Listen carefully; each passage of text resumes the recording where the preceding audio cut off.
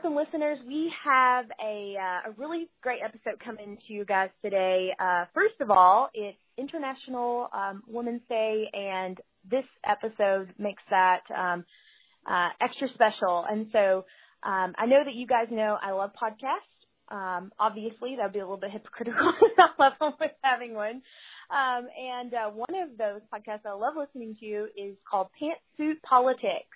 A friend of mine said, you got to check it out. And I've been a very faithful follower for about a year now. I'd like to welcome, today we have, as they say in their podcast, Sarah from the left and Beth from the right to the Sharpen podcast. Thank you so much for having us. Thank you so much for having us. Oh, look at that. Yes. Echo. Yeah, this is my first, on top of the sentiment of today's episode, this is the first one of recording with two guests. And so if you all have seen the conference call in real life with Trip and Tyler YouTube, maybe we'll look a little bit like that. Hopefully my dog doesn't bark like in that episode. Well, I'd love for our audience to get to know the two of you. And so in whatever order you'd like, why don't you tell us a little bit about you guys, your stories, and then I'd like to hear, too, of what led you to want to start the podcast Pantsuit Politics. Well, I'll introduce myself first because Sarah is our official origin storyteller, so she can pick it up and then tell you why we started Pantsuit Politics. So my name is Beth Silvers. I'm a lifelong Kentuckian. I went to law school right out of college. Sarah and I know each other from being sorority sisters at Transylvania University, and I went to the University of Kentucky College of Law. So probably like many of your listeners, I spent the initial phases of my career head down, just trying to learn how to be a good professional. And after 6 years practicing law, I never liked it and decided to move over to a human resources career. Now I do coaching work and the podcast because talking with Sarah has been a life-changing experience for me. And I am Beth from the right, so I represent the more conservative perspective on our show, although it's never conservative enough for some people, and that's fine. I really enjoy the opportunity to interact with all of our listeners, and I'm excited to talk with you today. So I'm Sarah from the left. Like Beth said, we both have a sort of lifelong interest in politics. We met in college. I decided at one point, because my husband was a podcast junkie, that I should start a podcast. And by I mean he just basically harassed me into it. And I at the time was completing a Merge Kentucky training, which is political training for Democratic women considering public office. And it was in 2014, so it wasn't quite election time. Hillary had not declared yet, but I thought that she probably would, and that would be a really interesting topic. And I thought at first that I would interview women involved in politics, but then decided that I didn't really like to interview people. I had too much to say myself. So Beth had been doing some guest posting on my podcast, or on my blog, and she wrote this really amazing piece called Nuance, talking about these false binaries we put ourselves in. We don't have to pick sides. We don't have to just say, at the time she was talking about Caitlyn Jenner, which seems so quaint now in the light of our current political controversies, that we don't have a finite amount of bravery to hand out. Like, everybody chill out. And I loved it. It hit a nerve with my readers, and I thought, maybe we have something here. And I said, Beth, what do you think about starting a podcast? And what did you say, Beth? What is a podcast? It was not a part of my life at that moment. Yeah, so I said, okay, we just talk. So let's talk on the phone and see how it goes. We talked for like 45 minutes, and I said, we're not talking anymore on the phone unless we're recording it, because we had really good rapport from the beginning. And that is how Pantsuit Politics was born.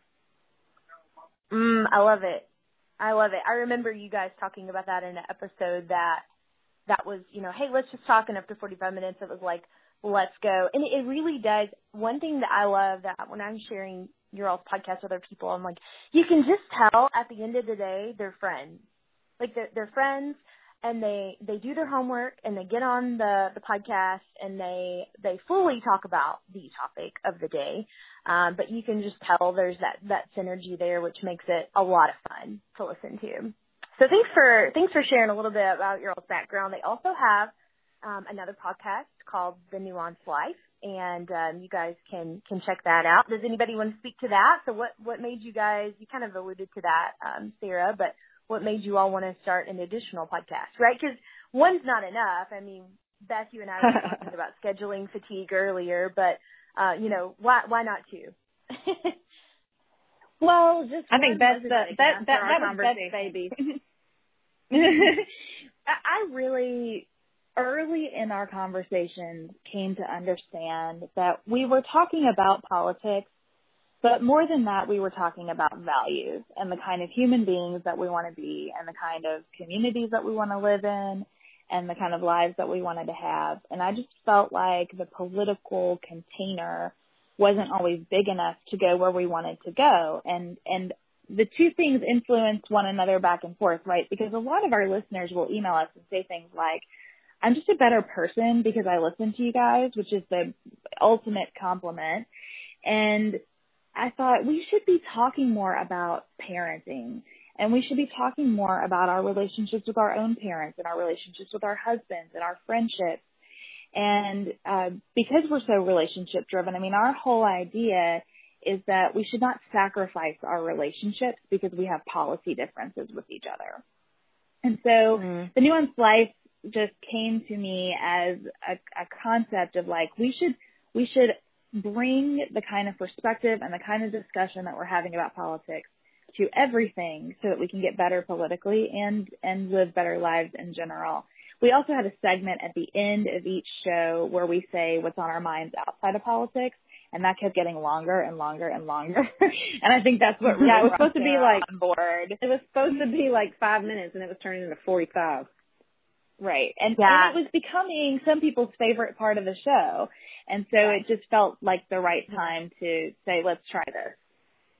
Yeah. I love that segment. Like, I felt like I was walking along with you all on all these things. Like, I really hope that, Sarah's been able to get her house ready this week. And I just know she's got a lot going on. So it's so funny how you enter. So it's even funny for me right now talking to you guys over a call, because normally it's, you guys are over the loudspeaker of my truck driving down the road. But seriously, it's like, I'm like, oh, now I really am like talking about life with them, although I've totally entered into your world unknowingly, throughout your segment at the end of the podcast, what's going on outside of politics. But with that said, and the kind of the goal of the Nuanced Life, I'm really excited for what we're going to talk about today. And that's that young professional segment, which is, chiefly millennials right now, engaging in politics, into understanding policy and how it impacts their communities and beyond. So we say on the podcast, our goal is to sharpen our influence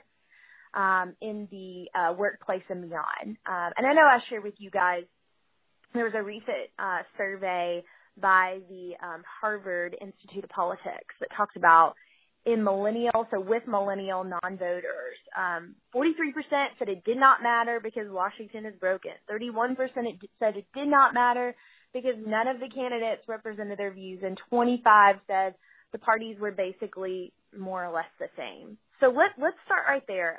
For our young professionals audience, what's the encouragement? What's the conversation that you guys would say, let's start here on why this is important and we don't need to check out? Well, I would start by saying it's not the reasons that you just listed are exactly why you shouldn't check out. Because the truth is, if we leave a void, those things will continue to be more true. Politics is not going to be static. It is going to have a trajectory. And I think for many of us in this age bracket, that trajectory right now doesn't look great. And it requires our involvement to change that. But we're not going to be unaffected by politics. I mean, you can't watch a football game right now without having a political conversation. And I think that's a good and healthy thing, because the truth is, it does influence the kind of community we live in. It's going to influence the kind of schools that your children attend, the taxes that you pay, the roads that you drive on, the conflicts that your friends and family members are going to go fight and die in. And so you can be disillusioned with all of it, but if that means that you check out of it, expect to grow even more disillusioned and expect it to have an even more prevalent influence in your life because you're not showing up to make it better. Well, and I would say that millennials understand better than most that our institutions, so many of them were formulated for a time that no longer exists, for an age that no longer exists. I think millennials, and I identify as millennial, kind of get that intuitively, and politics is no different. It's an institution that has to grow and change with our changing times. And, I think so many of our institutions are struggling in the transition from an industrial age to a technological age. Politics is no different, and you need people who have grown up in the industrial age and understand what's come past to be a part of those changes. And you most certainly need people who are born into the new age and understand it intuitively to be a part of that transition as well. Mhm. That's so good. If you think about the stigma of millennials, so, young professionals, most of the time there are these negative comments or stereotypes, which often are not helpful. But one thing I hear is, millennials are just so, like, values driven, like every single thing that they purchase has to be connected to a story and it's like, what's wrong with that? And so I think that for this segment, so for the young professionals that listen to this podcast, understanding like that perspective is needed and it's very healthy. I just think that we're missing key perspective in these types of conversations policy when we do have young professionals that check out. One thing that I think, yeah, go ahead. I had a chamber event where they brought in these great speakers. The dad was a baby boomer and the daughter was, I think, Generation X. And they read this section, and you would have thought that was like classic millennial complaints. They don't want to work. They don't blah, blah, blah, blah, blah, except they were reading from a Life magazine piece about baby boomers. Like it was like the World War II generations discussing, it's just a generational conflict. There's nothing special about it. Like, this has happened before where the next generation complains about the one coming next. Like, it's just, that's what we do. It's okay. Like, I'm like, ever since I've heard that, I just don't even listen or care anymore because I'm just like, oh, this is just what we do. It's generations. Well, and I hired a lot of millennials in my workplace and found that millennials are great employees. And part of the reason that previous generations complain about millennials in the workplace is because they do show up ready for change. They show up immediately saying, I want this to be a better workplace, and here are the things that I think need to happen in order for that to be true. So if we can harness those skills, and I do see them as skills, I think, poo-poo millennials in your workplace at your own peril is how I feel about it. If we can harness those skills in our civic life, we will see a lot of political change positively and probably pretty quickly. And I think you see that right now in Parkland. I think you see that with the conversation around the gun debate. You see what happens when a young generation shows up with fresh eyes and says, these are our values. This does not reflect them. Do something. Do something now. We're ready for change. One of my favorite episodes that I've been able to have and be a part of was on intergenerational friendships and relationships. And so what I loved about that conversation was that we talked about the value of those types of relationships in our lives. And to your point, both Beth and Sarah, I think that when all generations pursue those, then all of a sudden it's not a this versus that. It's a little bit more, there's significantly more synergy around these topics because you intentionally enter into relationships with the mindset of that millennials, baby boomers, et cetera, are going to bring perspective in my life that I don't have and I need.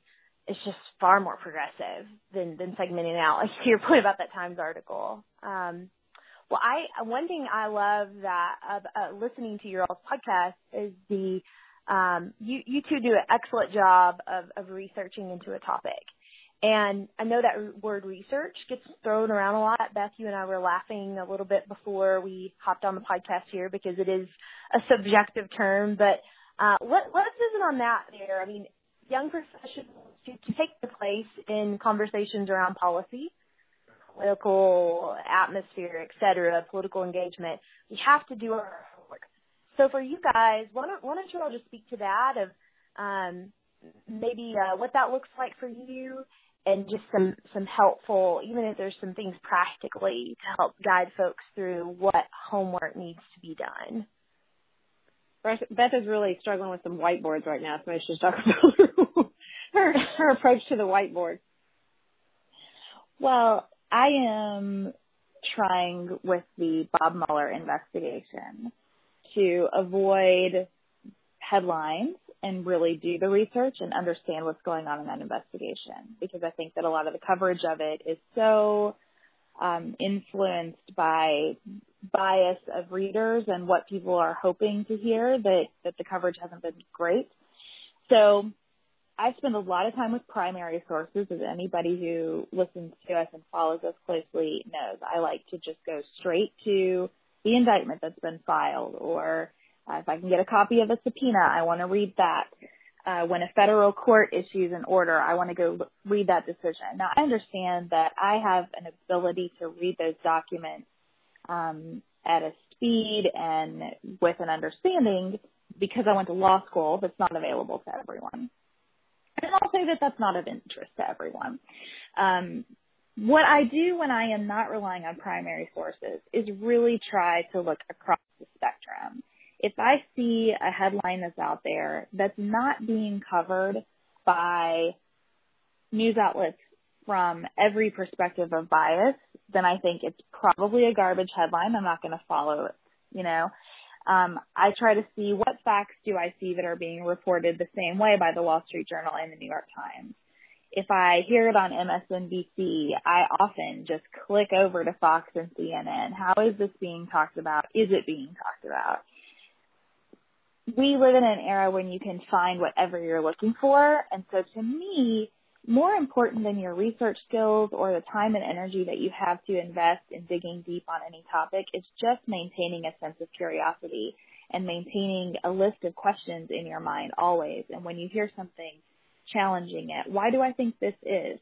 What would history tell us about this? Has this ever happened before? It was important to me when we recently talked about the steel tariffs that the Trump administration is discussing to say, George W. Bush did this. Let's not talk about it as though it's brand new. It's been done before. And let's talk about why and what those results were.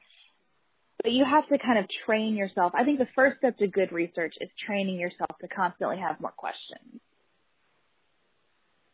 Well, and I think that what often doesn't get talked about is giving your space to process the information in the questions.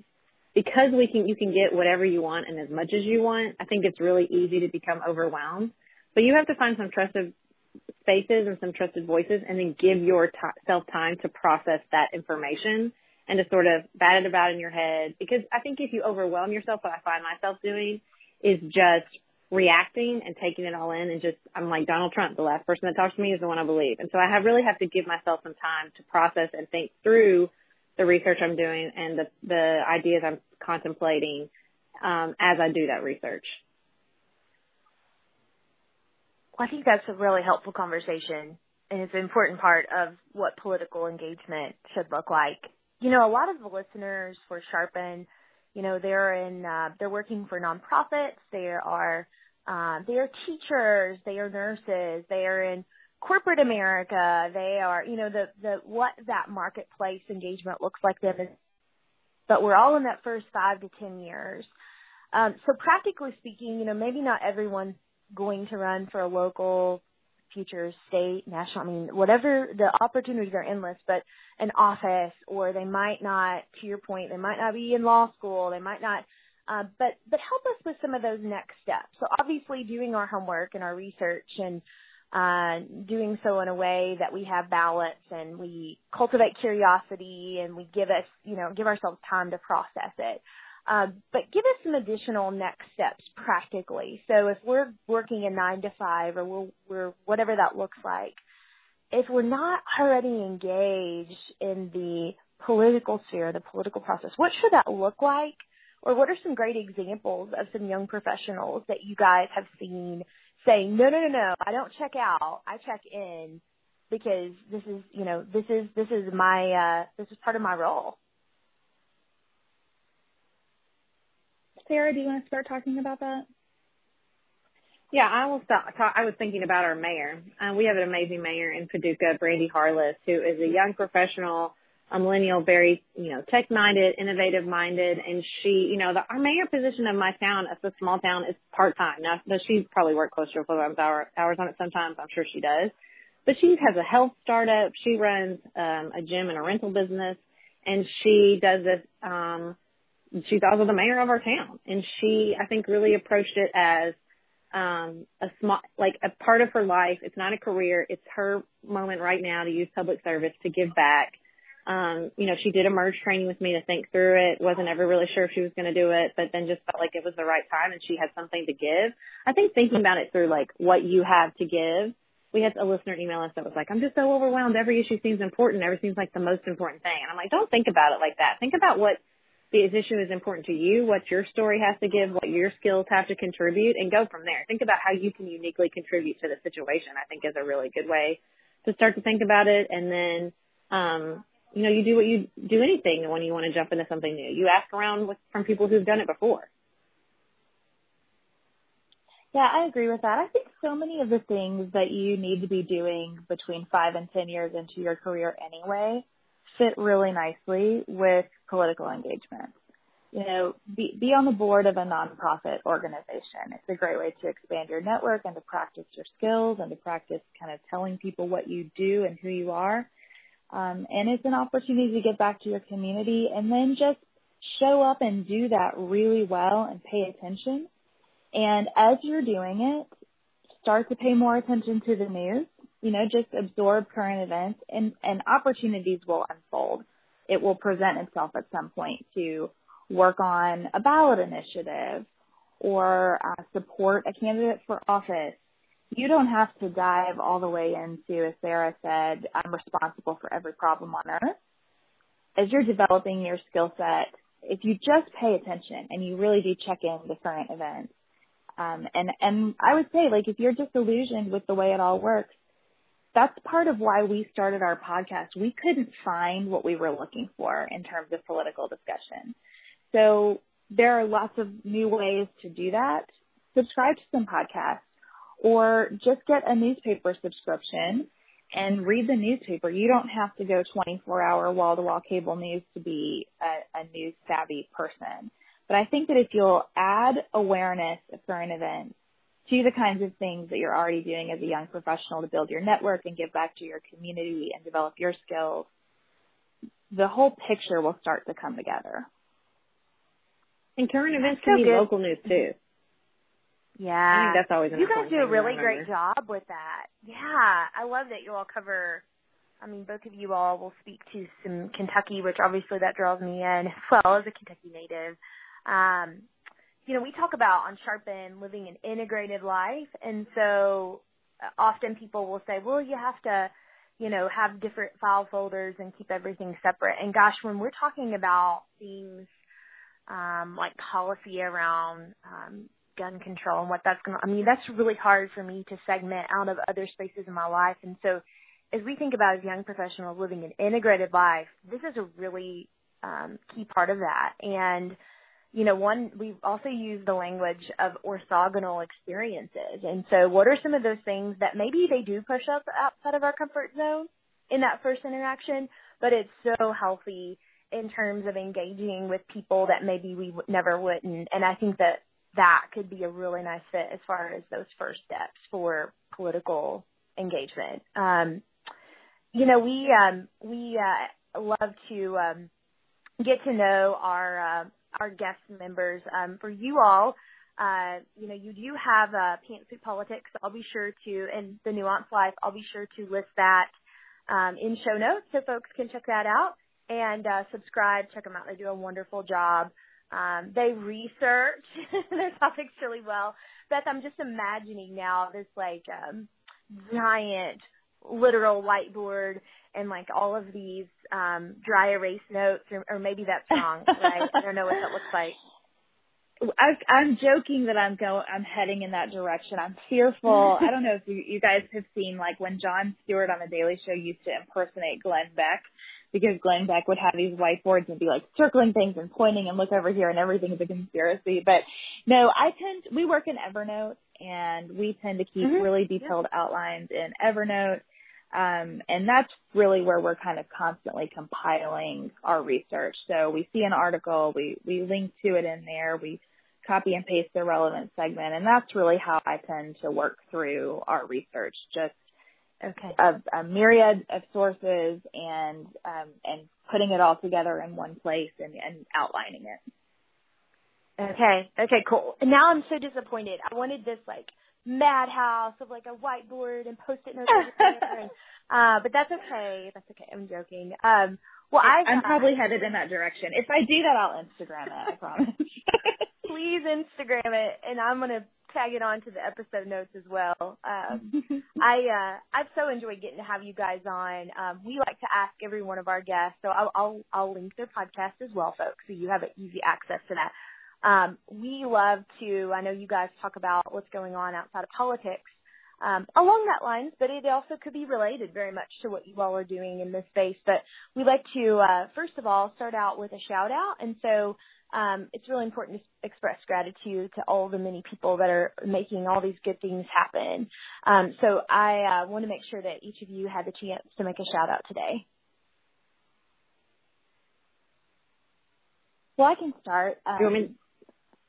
When I think of the person who has been very influential for me, especially in ways that are relevant to this conversation, I worked with someone named Ed Diller, who is a lawyer at the firm where I started my career and has been the partner in charge of the local office of that firm. He chairs a number of important boards in the Cincinnati area, and he has been very inspiring for me in a number of ways. One, he is truly the busiest person I know and never makes anyone feel like he's busy. When you sit down and talk with him, he looks at you. He doesn't check his phone. If the phone rings while you're in his office, he doesn't take the call. He is fully present with every person that he meets. And he gave me one of the best pieces of advice I've ever received, which is that you should not be trying to build a career. You should be trying to build a life. And your career will be part of that life, but don't do things solely because you think they'll advance your career. So he would say about civic engagement, political engagement, I think, do it if you care about doing it, if you love to do it, if it is something that you want to be part of your life. But don't just do it as a line on a resume or what you hope to be an open door or a stepping stone. And I have really followed that advice with good results, and he's just been an incredible mentor to me. So Ed Diller is my shout out.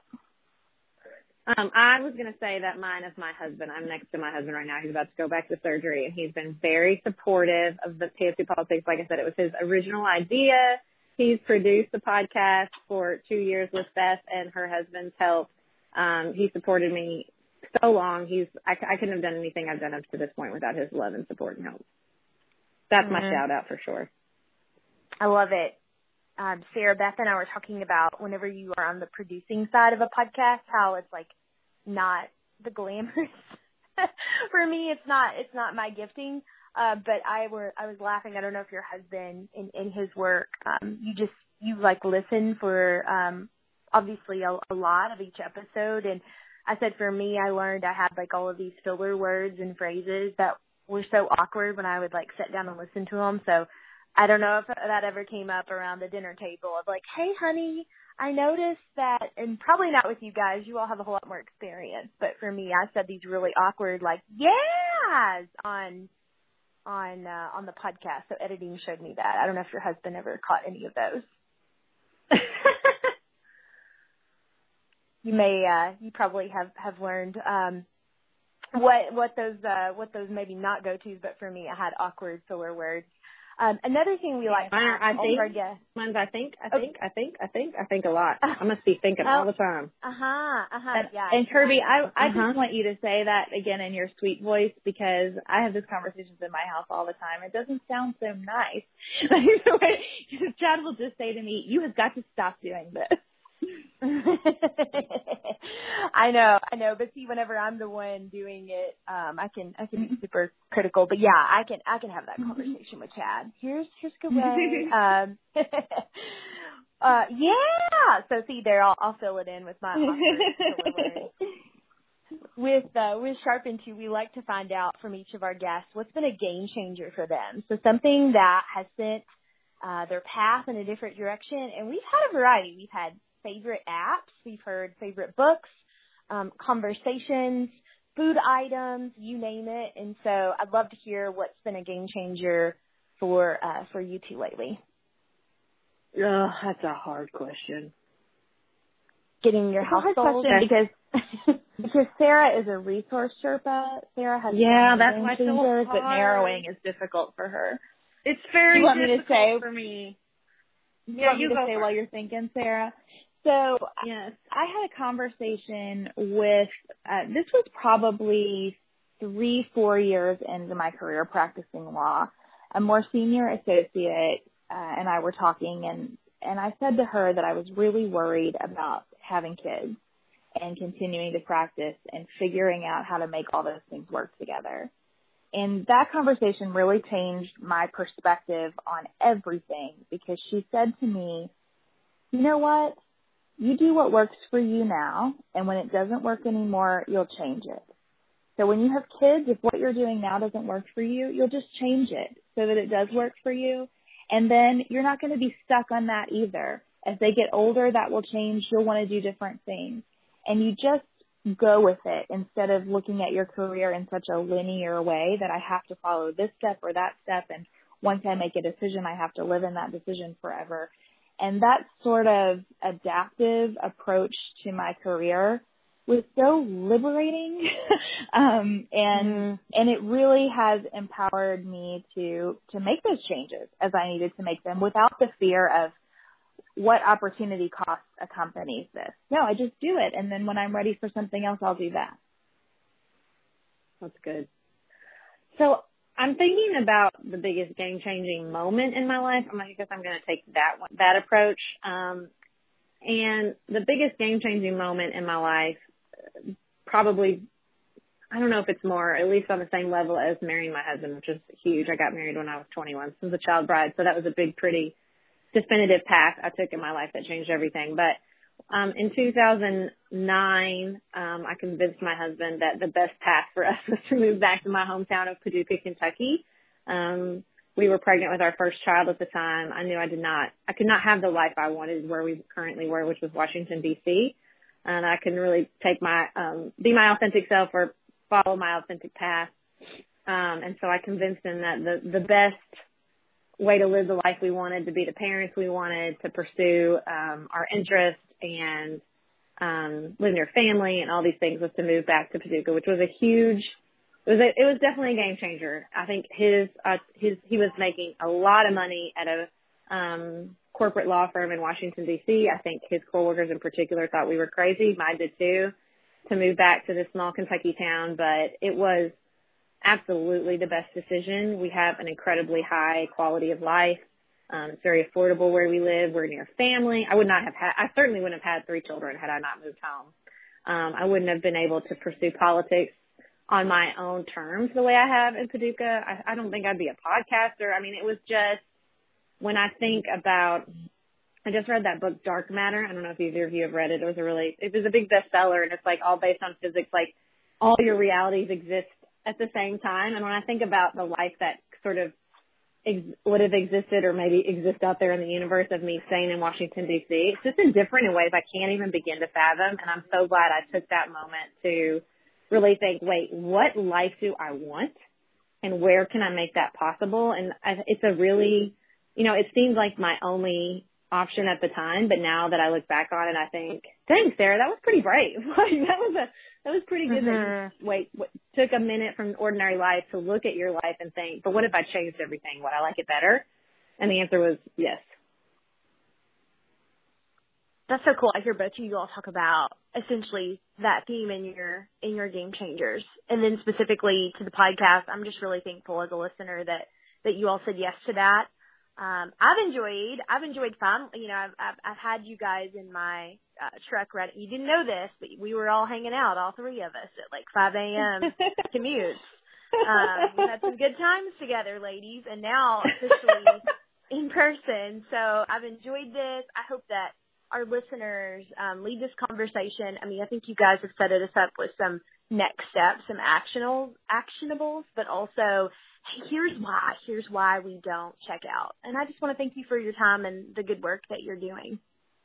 Well, thank you so much, and thank you for speaking to this audience and believing in this audience. I am so pro-millennial, and so I appreciate what you're doing here.